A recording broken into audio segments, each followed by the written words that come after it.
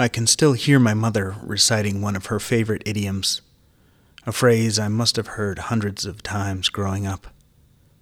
Pretty is as pretty does, meaning a person's behavior is more important than how they look. But perhaps we would be forgiven if we did not fully believe, or at least were skeptical, as to how widespread the acceptance of this notion really is. Beauty, it seems, has an incredible power to entice, excite, even compel most of us in ways that the best behaved among us simply do not. Anais Nin is famously quoted as saying, "We don't see the world as it is. We see it as we are," which leaves a particular indictment of beauty on the table. The grasping for beautiful things, be they people or objects, often makes us look and seem quite ugly. But for those of us who seek the spiritual experience, who seek the sacred, beauty can also be a great guide. Photographer Louis Schwartzberg comments, "When people see my images, a lot of times they say, 'Oh my God.' Have you ever wondered what that meant?" The O means it caught your attention, makes you present, makes you mindful. The my means it connects with something deep inside your soul. It creates a gateway to your inner voice to rise up and be heard. And God? God is that personal journey we all want to be on, to be inspired, to feel like we're connected to a universe that celebrates life. The experience of beauty can be sacred. It can be a sacred act that in many ways we cannot manufacture ourselves. It comes to us as a gift from some other place, given to us, and we, more often than not, respond with a silent thank you. This happens with landscapes, it happens with dance performances. Some see it in an elegant math problem. I don't know at what evolutionary stage beauty became part of our experience of the sacred, of our experience of gratitude. I'm fairly certain worms don't experience beauty, or at least not in the way that we do.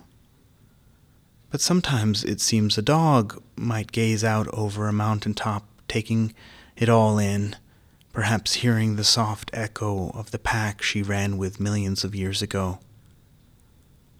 And then there's us. So at some point, it evolved for us as an experience.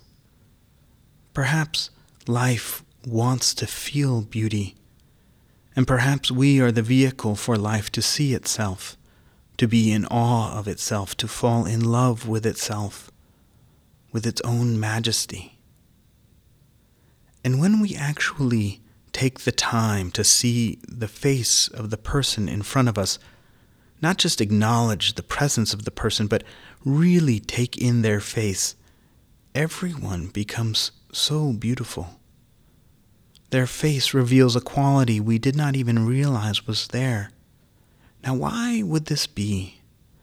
Why, when we actually take the time to look into the face of another human being and get beyond the easiest elements of what makes a person attractive to us, do we suddenly become overwhelmed by a sense of beauty? On several occasions, I have attempted to see the people coming through my day as part of a spiritual practice. And each time I do this, I find something in their faces and the time that it takes to actually see their faces that fills me with happiness.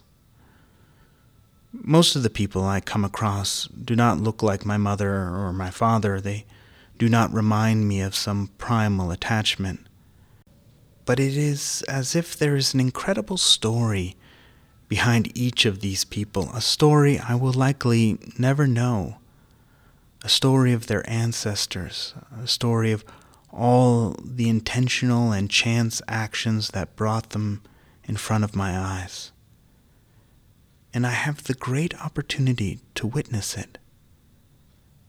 It is a gift, and the only thing I have to do is open my eyes and see them. Today is not just another day in your life. Everyone you meet, everyone your eyes bless, everyone you experience as a presence is a gift to you, and you are to them. The beauty of these encounters is the feeling of the sacred, and the only real response is gratitude. Beauty is calling out to you from all around you. It is part of you. If we do nothing but cultivate our ability to see the beauty of our very existence, we will have lived amazing lives. And it begins today. Go out and see the beauty. Go out and see what happens when we don't see the beauty, and then try to add a little in that space. It is healing to bring the sacred into all of our acts. And maybe at some point we will see things as they are, because they will be as we are.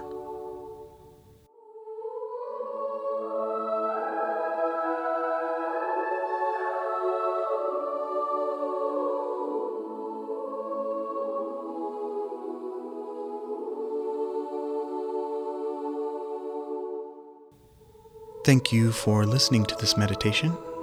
You can find a written version of it on my website at ianwhitemar.com/meditations. Who are the people in your life who would really enjoy and benefit from this meditation? Pick one, send them a link. Maybe start a conversation with them. Where have you followed beauty into a sacred practice?